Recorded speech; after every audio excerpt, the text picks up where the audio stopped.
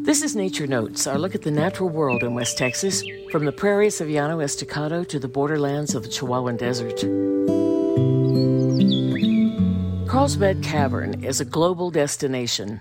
Each year, hundreds of thousands of visitors from around the world descend into the cavern's big room to tour the immense labyrinth of otherworldly cave formations. And on summer evenings, there's the spectacle of hundreds of thousands of bats taking flight from the cave's entrance. But the cavern, namesake for the New Mexico National Park, is just one of more than 100 caves in this part of the Guadalupe Mountains.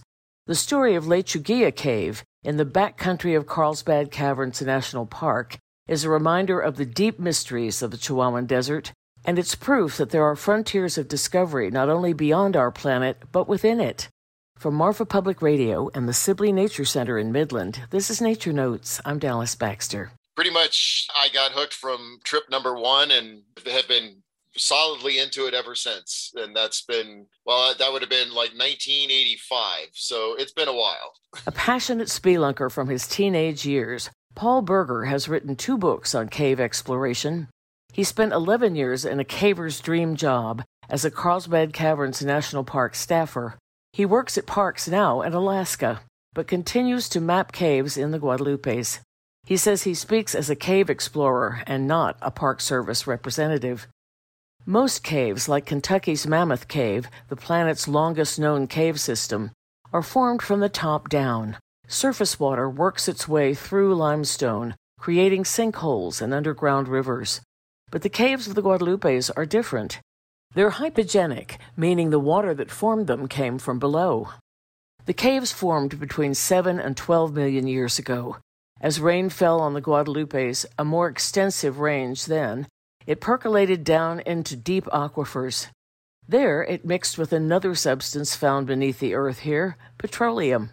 The encounter created a potent sulfuric acid, with microbial life intensifying the process. The result, Berger says, is a lot of hollow ground beneath the Guadalupes. It's just geological serendipity if these hollow spaces, these chasms and tunnels, have an opening at the surface. For Carlsbad Cavern, that opening is a yawning chasm, but not all cave openings are so obvious. The 70-foot deep pit that marks the entrance to Lechuguilla Cave was known since at least 1903, when local ranchers mined guano there. And later, Carlsbad Park staff noted there was a powerful airflow coming out of a pile of rubble at the bottom of the pit. That airflow was barometric. Wind rushed in or out, depending on atmospheric pressure.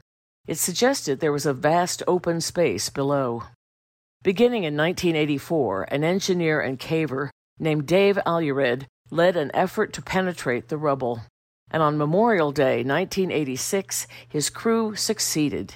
Their discovery was electrifying. They quickly explored the first 1,000+ feet till they hit the first real big pit in the cave, which is Boulder Falls, which is almost 200-foot deep pit. You know, the air is just ripping through there. So they knew that they were onto something big, but no one had any idea. No one ever expected there would be a cave that extensive and that big that hadn't already been found in the Guads. At 30 miles long, Carlsbad Cavern was assumed to be the most extensive cave in the Guadalupes.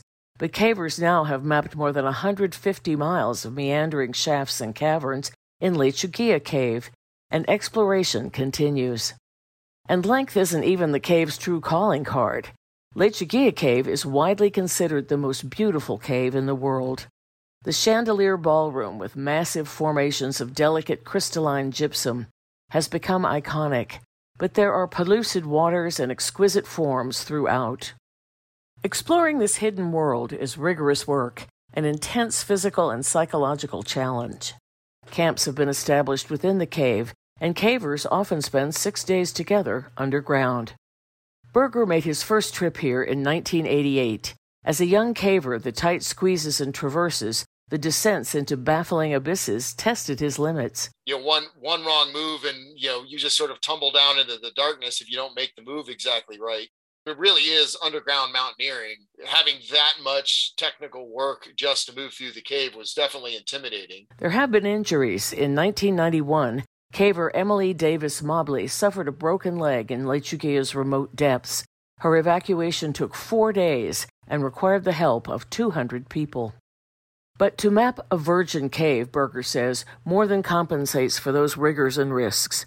Berger himself was the first to enter a cave room he named High Hopes. To name its stunning features and to see those names become part of the record is deeply satisfying, he says. It's almost like discovering a continent. And in this case, you're not even usurping native names that should have been on there in the first place. You can kit yourself out for a few $100s and explore the far ends of these caves, and you're doing original exploration that you can't image from above. Really one of the few true individual exploration opportunities that there are on the planet. Carlsbad Caverns National Park offers guided tours of remote Slaughter Cave for visitors seeking an underground wilderness experience, but Lake Chagea Cave itself is not open to the public. It's a fragile resource of global significance.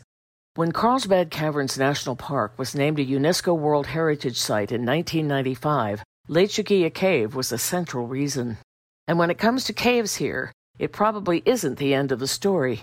Berger suspects there are caves yet to be discovered in this rugged desert mountain country along the Texas-New Mexico state line. All we can do is wander around the desert, getting torn up by the rocks and vegetation, and look into every nook and cranny and hope there's a cave there and not just a mountain lion or a rattlesnake.